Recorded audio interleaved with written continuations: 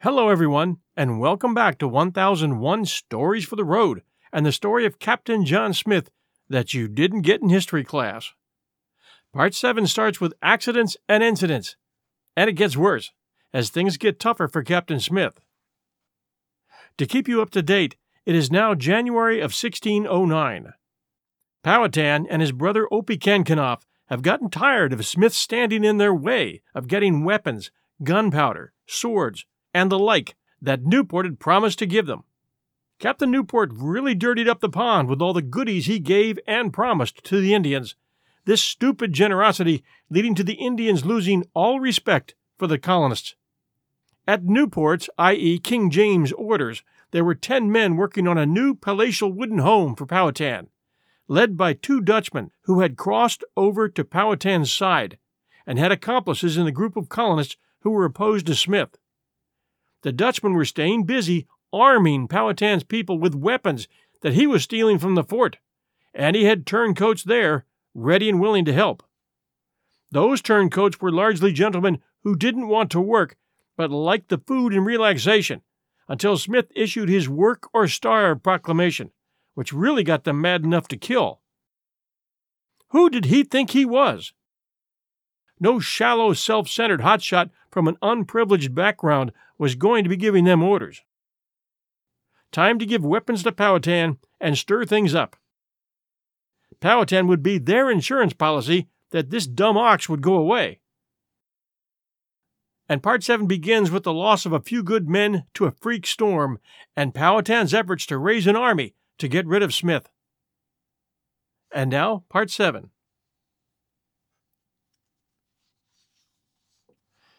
Meantime, 2 of the Dutchmen, as they're called, returned to Jamestown and told Captain Wynne, who was in command of the fort, that they had come for some tools which they needed and a change of clothes. They procured new arms on the pretense that Captain Smith, having need of their arms, had taken them. They also plotted with some men in the fort and secured various arms, ammunition, and tools which they conveyed to Indians outside the fort, who carried them away. By aid of these Confederates within Jamestown, to whom it was represented that they would be favorites of Powhatan and safe from the miseries of the others. There was a constant leakage of weapons for months. Meanwhile, the Englishmen who had been left with Powhatan were in constant fear of their lives. While Captain Smith was still away, a sad accident happened at Jamestown, and as we recall, he's at Werowocomoco, dealing with Powhatan and Opechancanough. Mr. Scrivener, for some reason, desired to visit an island in the river where the colonists kept their hogs, and which to this day retains the name of Hog Island. The name in Smith's history is sometimes given a more poetical sound by calling it the Isle of Hogs. Mr. Scrivener entered the skiff accompanied by Captain Waldo, Mr. Anthony Gosnold, and 8 more. It was an extreme frozen time. There was a violent wind, and the boat was overloaded. She was upset in the tempest, and the Indians were the first to find the bodies. The loss was a great one to the little colony, and the Powhatan Indians were the more encouraged by it. No one could be found to go and tell the sad news to the President until Mr. Richard Whiffin undertook this dangerous mission. When he arrived at Werowocomoco, the English were not there, and he could see preparations for war on every side. Mr. Whiffin's life was in danger, but Pocahontas came to his assistance. She hid him while he was at Werowocomoco. When he had gone, the Indians prepared to pursue him, but Pocahontas sent them in the direction opposite to the one in which he had gone. After 3 days' journey, and by the use of ample bribes among the savages, Mr. Whiffin reached the adventurers. Captain Smith made him swear to keep his sad news a secret for the present, fearing lest his men should become demoralized for the dangers through which they must yet pass. Powhatan seems to have had trouble to persuade his people into any skirmishing with the whites. In the words of the narrative that Smith provides, the Indians hated a fight with them almost as ill as hanging, such fear had they of bad success. On the morning following the arrival of Mr. Whiffin, the English stopped at an Indian village. At sunrise, the fields were covered with Indians and their baskets of commodities. They would not trade unless Captain Smith would come ashore, and they would not on any account endure the sight of a gun. The captain complied with their request, but he managed to arrange some of his men in ambush so that he might be assured of a defense without affecting savage nerves with the sight of firearms. All went along well until the Indians had beset the captain and his companions with numbers. The Indians then drew their arrows, even now with trembling hands, and when the ambush was suddenly discovered, they fled, esteeming, in the words of the history, their heels for best advantage. During the night, Mr. Cranshaw and Mr. Ford were sent to Jamestown with the barge. This boat, passing down the river in the darkness, added to the Indians' fright, for they thought Captain Smith was sending for more men. The chief sent a string of pearls as a conciliatory present, and promised to freight the ship with food. For several days they flocked in from all parts of the country, bearing corn upon their naked backs. A young warrior named Wakutanow, a son of one of the principal chiefs, brought the English some food which was poisoned. This would have cost the life of Captain Smith and several others had not the dish been overdosed with poison. The young Indian was suspected of a knowledge of this. Seeing him stand on the defensive, Captain Smith caused a good whipping to be administered to him, and then spurned him as though he thought him too mean for further punishment. When the English again reached Werowocomoco, they found that Powhatan had deserted the place. He did not relish his proximity to the colony. They sailed with all speed for Jamestown now, well supplied with corn and deer suet. Those who had been left at the fort had lived upon what provision there was, which was spoiled by rain and eaten by rats and worms, so it could not have been a pleasant diet. The colonists now found that they had good food enough to last until the next corn harvest, thanks to Smith's efforts. Captain Smith appointed 6 hours a day to be spent at work and the remainder of the day in pastime and merry exercise. He made his unruly colonists a speech. "Countrymen," said the captain, "the long experience of our late miseries I hope is sufficient to persuade every one to a present correction of himself, and think not that either my pains nor the adventurers' purses will ever maintain you in idleness and sloth. I speak not this to you all, for divers of you I know deserve both honor and reward better than is yet here to be had. But the greater part must be more industrious or starve.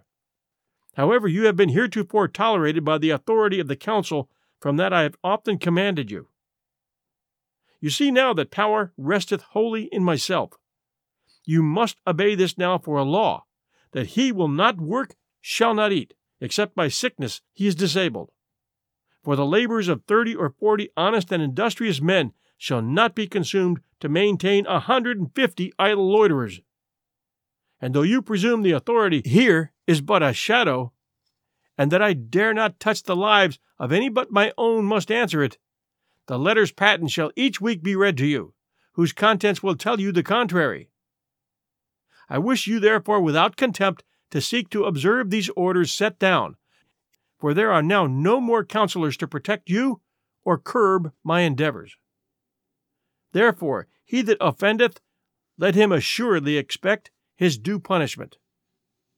The captain furthermore made a public record of every man's behavior, hoping thus both by encouragement and shame to better the conduct of the colonists. Meanwhile, there was a constant leakage in arms, ammunition, and tools by means of the Dutchman's confederates within Jamestown, who, though the loss was known, were not caught until it was too late. The Dutchman remained with Powhatan, instructing him in the use of English arms. Their rendezvous was at a glass house half a mile distant from Jamestown. One of the men came here one day disguised as a savage. Captain Smith, hearing of his arrival, went to the glass house with 20 men, hoping to capture him. He was already gone, however, and sending his men in pursuit, Smith undertook to return alone to Jamestown, armed only with a sword.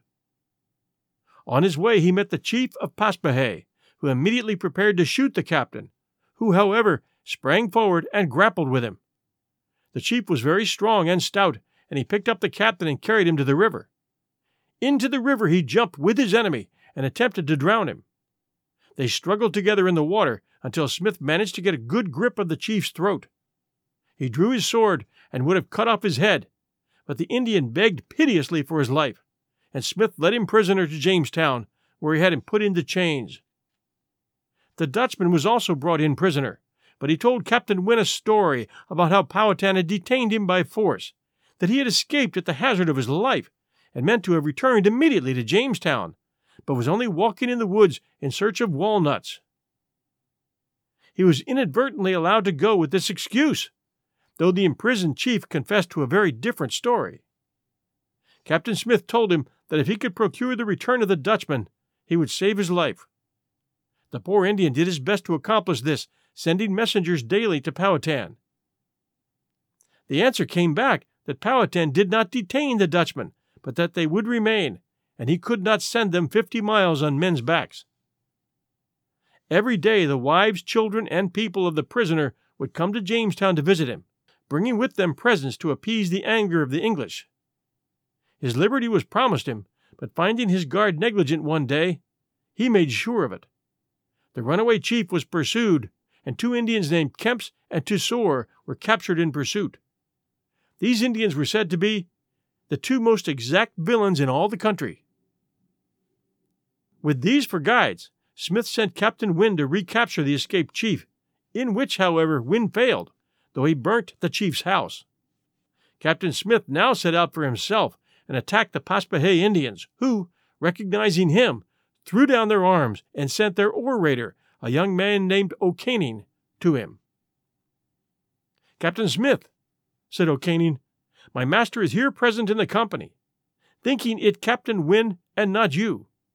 Of him he intended to be revenged, having never offended him. If he hath offended you in escaping your imprisonment, the fishes swim, the fowls fly, and the very beasts strive to escape the snare and live. Then blame him not, being a man. He would entreat you remember, you being a prisoner, what pains he took to save your life. If, since he has injured you, he was compelled to do it, but howsoever you have revenged it with our too great loss. We perceive and well know you intend to destroy us that are here to entreat and desire your friendship, and to enjoy our houses and plant our fields, of whose fruit you shall participate. Otherwise you will have the worse by our absence, for we can plant anywhere, though with more labor, and we know you cannot live if you want our harvest, and that relief we bring you. If you promise us peace, we will believe you. If you proceed to revenge, we will abandon the country." Peace was accordingly made. When Captain Smith returned to Jamestown, he found that the Chickahominy Indians had been discovered in various thefts. Among other things, a pistol had been stolen. The thief had escaped, but 2 young Indian brothers, who were known to be his Confederates, were captured. One of the brothers was imprisoned, and the other was told to go and get the pistol, and if he did not return with it in 12 hours, his brother would be hung. The savage sped away on his errand. Meantime, Captain Smith took pity on the poor naked Indian in his cold dungeon, and sent him food and charcoal for a fire. About midnight the brother returned with the stolen pistol. On entering the dungeon, it was found that the prisoner had been smothered with the carbonic acid gas generated by the charcoal fire, and had fallen senseless among the coals, where he was sadly burnt. The poor brother was heartbroken. He lamented his death with such bitterness that the bystanders were touched. Captain Smith, though he had little hope that the Indian could be brought to, quieted the brother with the assurance that if they would steal no more, he would make him alive again. The Englishman went to work with brandy and vinegar, and the Indian presently came to his senses. His brother, however, was still more distressed to see him quite out of his mind from the effects of the smothering and fright, to say nothing of the brandy. Captain Smith promised to cure him if they would both behave well thereafter. He had the man put by a fire to sleep. He awoke in the morning in his right mind. His wounds were dressed, and the brothers were sent away well pleased with presents of copper. The story was told among the Indians as a miracle, and they believed that Captain Smith could bring back a man who had been dead. Another Indian got possession of a great bag of gunpowder and the back piece of a suit of armor. With a great display of superior knowledge, he proceeded to dry the gunpowder over the fire in the piece of armor, as he had seen English soldiers do. The Indians crowded around him, peeping over his shoulder to see this wonderful process. The result was that the powder blew up, killing the Indian and several others, and scorching all so badly that they had no desire to meddle with powder again. These and many other such pretty accidents, as the writers wittily call them, gave the superstitious minds of Powhatan and his people a good fright. The Indians came in from all parts, desiring peace, bringing presents, and returning many stolen things of which the English had had no suspicion. Any of their people caught in theft after this were sent by Powhatan back to Jamestown for punishment, and a savage dared not wrong an Englishman of so much as a pin. This peaceful state of affairs enabled the colonists to follow their businesses quietly and successfully. Tar, pitch, and soap ashes were manufactured. A specimen of glass was made. A well of sweet water, a thing much needed heretofore, was dug within the fort. Some 20 cottages were built. The church was covered, and fishing nets were prepared. A blockhouse was built on the neck of the peninsula and garrisoned as a place for trade with the savages, and to prevent the constant thieving and disturbances. As spring of 1609 came, the land was tilled and corn planted. The colonists had started with some 3 hogs and a few chickens. They now had 60 and odd pigs, and it was stated as a great wonder that 500 chicklings had brought themselves up without feeding. Upon Hog Island, which served as a natural pig pen, another blockhouse was built as a point from which notice of shipping might be given. The colonists cut down trees and made clapboards and wainscoting for exercise. They began the building of a fort as a place of retreat in case of extremity. This place was said to be situated near the river, upon a high hill. There stands in Virginia a building called the Old Stone House, situated 22 miles from Jamestown, upon a high, steep bluff overlooking Ware Creek, a tributary of York River, which is in all probability the place of retreat which the colonists built. It is constructed of sandstone from the creek's bank and without mortar. It's a very small structure, being 8.5 feet wide by 15 in length, and has a basement and 1 story. The walls and chimney are standing. There's a doorway 6 feet in width, and it is everywhere pierced with loopholes. This little fort is in a solitary, romantic spot reached only along a narrow ridge, deep in a gloomy woods full of ivy-grown ravines. Tradition has connected this building with legends of Captain Smith, Pocahontas, and the hidden treasures of the pirate Blackbeard. The fortress was never finished. In examining the store of corn one day, it was found to be almost consumed with the rats whose ancestors had been left by the ships, and who had multiplied enormously, while what they had spared was rotten. The colonists were driven to their wits' ends. The Indians, who laid by no store and were always improvident, had now no corn left. The colonists must either make out to live upon the wild fruits of the country or starve. All other work was abandoned in the search after food. The 2 Indians, Capt and Tusor, who were considered such villains, had been retained as prisoners among the English. They had been used to teach the colonists how to plant Indian corn. Having already too many mouths to feed, the English set these Indians at liberty. They had grown so fond of the colonists, however, that they were quite unwilling to go.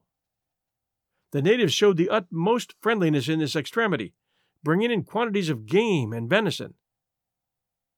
Every exertion was made to supply food. At one time, 60 or 80 men were sent down the river with Ensign Saxon to live upon oysters, 20 men to Point Comfort with Lieutenant Percy to fish, and 20 more up the river. But this party could find nothing but acorns to live upon. As usual, there were some 30 or 40 who provided food for the colony by their own industry, while the others had to be forced to save themselves from starvation.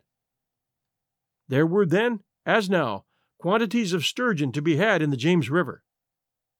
Some of the more industrious colonists dried the meat of this fish and pounded it, mixing it with herbs, so as to make a sort of a bread out of it, after the manner of Indians, while others would gather roots for food. The idlers wished Captain Smith to sell tools, arms, even the very ordnance and houses of Jamestown, to the savages for food. They were very desirous of deserting the country, heading back for England. The government there was now entirely in Captain Smith's own hands, he being both council and councillors. The last member of the council, Captain Wynne, had died before the times of plenty were over. Although the council had often hampered him in his management of treacherous Indians abroad and ruly Englishmen at home, he had a most affectionate feeling for all its later members. Captain Smith at last made the following speech to the colonists. Fellow soldiers, I did little think any so false to report, or so many be so simple to be persuaded, that I either intended to starve you, or that Powhatan at this present time hath corn for himself, much less for you, or that I would not have it if I knew where it were to be had. Neither did I think any so malicious as now I see a great many. I dream no longer of this vain hope of help from Powhatan, nor that I will longer forbear to force you from your idleness and punish you if you rail. But if I find any more runners for Newfoundland with the pinnace, let him assuredly look to arrive at the gallows. You cannot deny but that by the hazard of my life many a time I have saved yours, when, might your own wills have prevailed, you would have starved, and will do still, whether I will or no. But I protest by that God that made me, since necessity hath not power to force you to gather for yourselves those fruits of the earth doth yield. You shall not only gather for yourselves, but those that are sick. And this savage trash you so scornfully repine at, being put in your mouths, your stomachs can digest. If you would have better, you should have brought it, and therefore I will take a course you shall provide what is to be had. The sick shall not starve, but equally share all of our labors, and he that gathered not every day as much as I do, the next day shall be set beyond the river and be banished from the fort, till he amend his conditions or starve. Every effort was made to carry the colonists through this time of want. For this purpose, some of their number were boarded, so to speak, among the Indians, where they were treated with the utmost kindness. So comfortable were they that several of the colony ran away. They sought out the old prisoners, Capt and Tusor, thinking they would be sure of friendly treatment and an idle life with them. These Indians, however, had no desire to entertain truants. Kemps proceeded to make sport of them for the benefit of the Indians. He dealt with them as the white men had dealt with him when a prisoner. He made fun for the Indians by feeding the runaway Englishmen with this law: who would not work must not eat. The indolent truants were nearly starved and constantly threatened with beatings. Nor would this jocular Indian allow them to escape. He at last returned them as prisoners to the authorities at Jamestown. Mr. Sicklemore returned about this time from Chowanoke, with accounts of where the silk grass might be found, having discovered nothing of Sir Walter Raleigh's lost colony. Nathaniel Powell and Amos Todkill were also sent in search of the lost colony among the Manguag Indians, where they could learn nothing but that they were all dead. The chief of these Indians is honored in the old narrative with numerous objectives, being an honest, proper, good, promise-keeping king. Though he adhered to the faith of his people, he admitted that the God of the English as much exceeded his as our guns did his bow and arrows. He would sometimes send presents to Captain Smith, requesting him to pray to his God for rain, or his corn would perish, for his gods were angry. One day a vessel arrived in command of Captain Samuel Argall, a relative of Sir Thomas Smith, the treasurer of the London Company. Captain Argall had come with a load of wine and provisions to trade with the colonists, contrary to the company's regulations. The necessities of the colonists were so pressing that they seized upon Argall's provisions. Captain Argall brought with him news of a change in the London Company, of preparations for a large supply of colonists, and of the appointment of Lord Delaware to the office of Governor-General to the colony. A new patent had been granted by King James to the company, which now included many noblemen whose influence and wealth had enriched it to such an extent that the third supply sent to Virginia was undertaken on a large scale. Like all commercial bodies, the company was selfish. It lacked farsightedness and looked only for immediate enrichment at the hands of an infant colony, caring little whether the colony succeeded in maintaining a foothold or not, if only the projectors might receive some commercial benefit from these men who were sent into the wilderness totally unqualified for the struggle of frontier life. Hopes were still held out from time to time of the discovery of mines of precious metal or the attainment of sudden riches after the manner of the Spanish. To be sure, gold had not been found lying in profusion on the very surface of the earth, and people now saw that it was unreasonable to expect that it should be. Still, it was argued that gold certainly must be there. Everything was done in England to encourage the public faith in Virginia's resources. Among other things, Hakluyt published a translation from the Portuguese entitled, "Virginia Richly Valued by the Description of Florida, Her Next Neighbor." In this book, the Spaniards' testimony as to the existence of mines of gold and other metals in Florida was taken to prove that Virginia must also contain precious metal.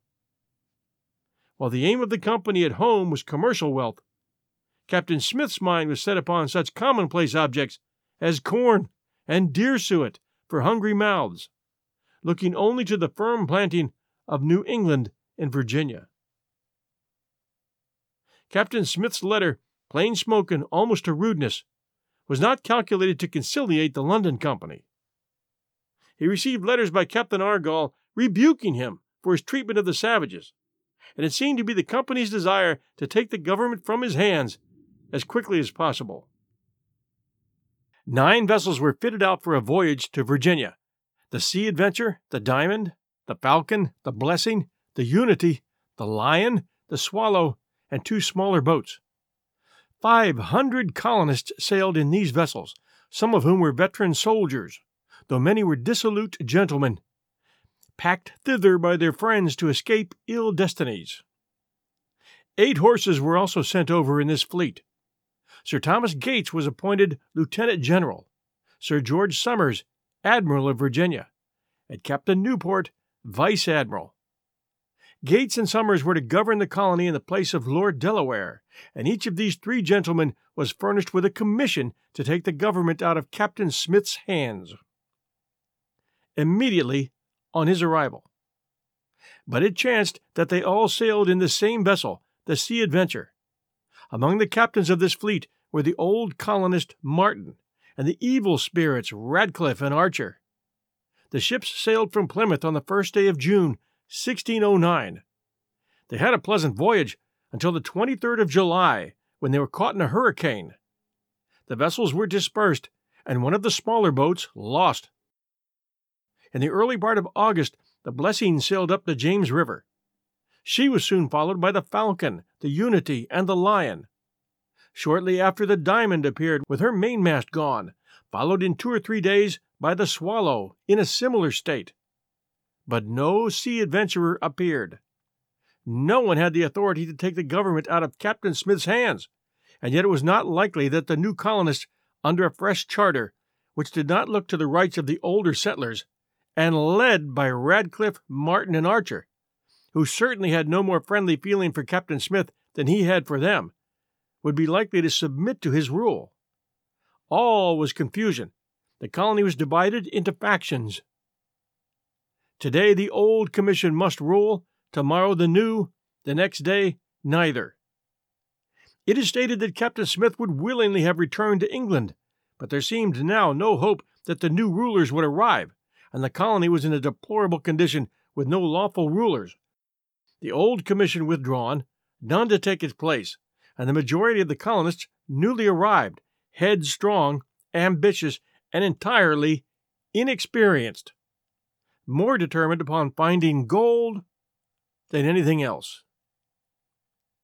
Captain Smith resumed the government. He planned a new settlement to be made under Mr. West at the Falls in the James River, and another under Captain Martin at Nansemond, which is out near Suffolk. His year had about expired, however. He made Captain Martin president in his place, but this gentleman, knowing his own inefficiency, resigned within 3 hours in favor of Captain Smith and proceeded to Nansemond. Here he had ill success, getting into a skirmish with the Indians, in which some of his men were killed and his provisions stolen. Mr. West's company was planted in an unhealthy and inconvenient spot. Captain Smith purchased from Powhatan the site of his hamlet of Powhatan for the use of Mr. West's company. These men, however, being mostly of the new supply, refused to occupy this new situation. The strong-willed captain went up the river with 5 men and endeavored to force them to obey. They resisted, and Captain Smith was forced to protect himself by a retreat to his boat. He spent 9 days attempting to bring the unruly company into submission and trying to disabuse them of their ideas of gold mines and a South Sea beyond the falls. He at last set sail for Jamestown. Immediately the Indians, who did not relish their proximity and the harsh treatment they had received at their hands, made an attack upon the settlement. Meantime, Captain Smith's boat had run aground, and the settlers, frightened by the hostile Indians, came to him and gave in their submission. Captain Smith imprisoned some of the ringleaders of the mutiny and settled the others at Powhatan, which was fortified in Indian manner with boughs of trees, possessed many dry cabins, was in a commanding situation, and surrounded by pleasant cornfields. The delighted colonists, considering it the pleasantest place in Virginia, gave this village the name of Nonsuch. But when West, who had been to Jamestown, returned, he having bestowed cost to begin a town in another place, misliked it, and the settlement was removed to its former situation. Returning down the river to Jamestown, an accident happened to Smith. While lying asleep in his boat, his powder bag exploded and wounded him severely. The captain instantly leapt into the water to quench the fire, and was only rescued with difficulty from drowning. It has been put forth by some researchers that Smith was in the company of a young man named Henry Spillman, who had been basically traded to the Indians as an interpreter for another young Indian boy who acted as interpreter at Jamestown. With the mutinous factions that were lined up against Smith, the idea is that Spellman waited for his chance while Smith was sleeping. The boat was slowly drifting downriver, and it was Spellman who lit that gunpowder that burned Smith's leg. It makes a lot of sense because Spellman wanted no part of being an interpreter for the Indians and basically had to live with them for a year to learn their language and customs. He wanted out, and with Smith gone, that would have been his ticket. It's very, very possible that someone could have put him up to it. The story continues. It is stated in Smith's history that Captain Smith's return to England soon after was to obtain surgical aid, while Captain Radcliffe wrote in a letter at that time that Smith was sent home to answer some misdemeanors. This may also have been the case, since the colony was involved in constant squabbles upon which it is impossible to pass judgment. But keep in mind, Captains Radcliffe and Archer were imprisoned by Smith for insubordination. Their trial was about to take place at the time of Smith's accident, and they in their turn would probably send him to England if they could get the power. However that may be, Captain Smith left Virginia in the fall of 1809, never to return. He had been in the colony a little over 2 years. At the time of his departure, he says that there were about 490 persons in the colony. Whatever were his faults, he had saved the colony from the Indians and from starvation, and had carried it through some of its worst perils. More than any other man, he deserves the title of founder of Virginia. Of all its evil accidents, the colony suffered none that so much threatened its existence as Smith's departure. And in our last chapter, Chapter 8, we'll describe the starving time and how bad it got without Smith. Thanks for joining us at 1001 Stories for the Road. It's been quite a journey as we hear the true story of Captain Smith and Jamestown. Apple listeners, please do send us a review for 1001 Stories for the Road. We would appreciate it very much if you'd enjoy this series. And also, you can email me with ideas for the next one. It's 1001storiespodcast@gmail.com. Love to hear your ideas. Thank you, and we'll be back in 1 week.